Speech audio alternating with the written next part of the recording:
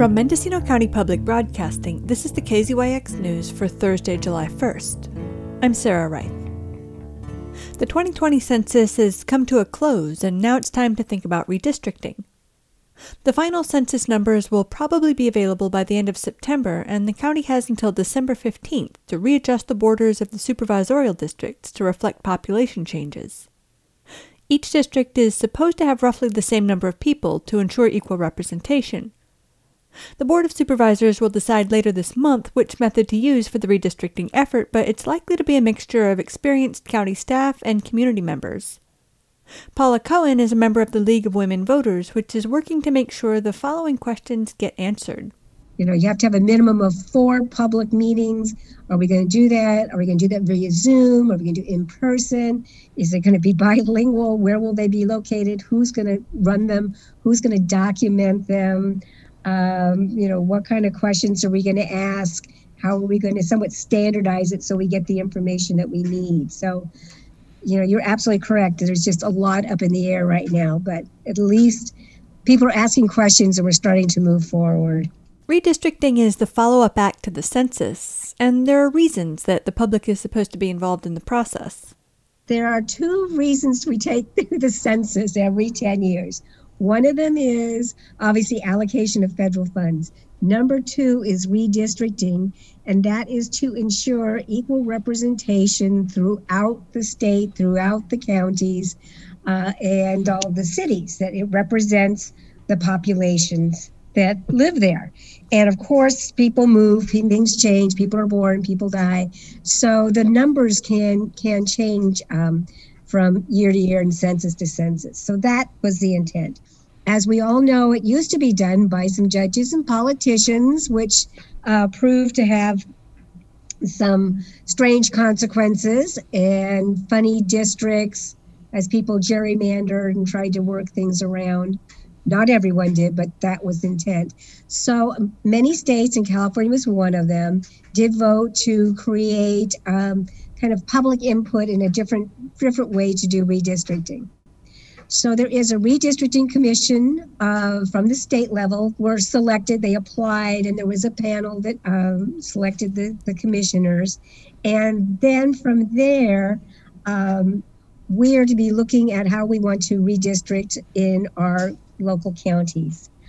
Primarily what will happen is the county has a person who works on their geographic mapping that will kind of divide up the map into these different areas, and then they'll apply the populations during those areas. Redistricting has to have a couple of things. You have to have kind of a same number of people in each district. You have to acknowledge communities of interest, same things, either like people, like industry, what is novel about that area to kind of keep it intact. And it has to have contiguous areas. So you can't do a triangle and make a little circle off of the end to bring in different populations.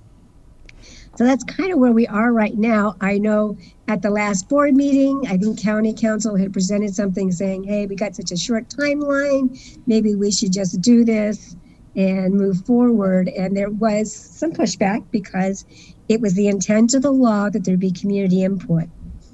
Given that all this information is due to the state by December 15th, it puts a little bit of pressure on everybody. If the state hasn't received any information from a county, the state does have the ability to send it to the courts and let the court kind of do some redistricting or review all the data. So obviously no one is wanting to get their county into that situation. So I am a part of the League of Women Voters, and the League of Women Voters at the national and state and county level have redistricting as a focus for this year, which is one of the reasons I got involved, plus obviously my connection with the census. And so that's kind of where we are, hoping that we will be able to come up with, if not somebody from each district, at least a couple of people throughout the county who are interested enough in it to kind of be overseers and help direct and guide this process. Everything is pretty undecided right now since the census numbers aren't in yet, the board has not yet acted, and there's still some caution about having in-person meetings. The League of Women Voters is open to everyone, and you can get in touch with them at their website, lwvmendo.org. Plans are as preliminary as everything else at the moment. To get involved, be available. Number one, not adversarial, but supportive. We know the process has to go on. We know it's a very short turnaround time. And to the extent that we have people that can willing to participate, is to make sure that there is enough public notice, there's enough public information, education out there, both in English and Spanish, to be able to get people to come and talk about the unique areas of the county, to make sure that we have meetings that meet the needs of our population, like some on weekends, maybe in the evening for working people, or depending on if there's going to be Zoom, make sure we have Zoom in areas that have broadband that can support Zoom, and that it is spread out so that not everybody has to go to Ukiah to do this. For KZYX News, I'm Sarah Wright. For all our local news with photos and more, visit kzyx.org. You can also subscribe to the KZYX News podcast, wherever you get your podcasts.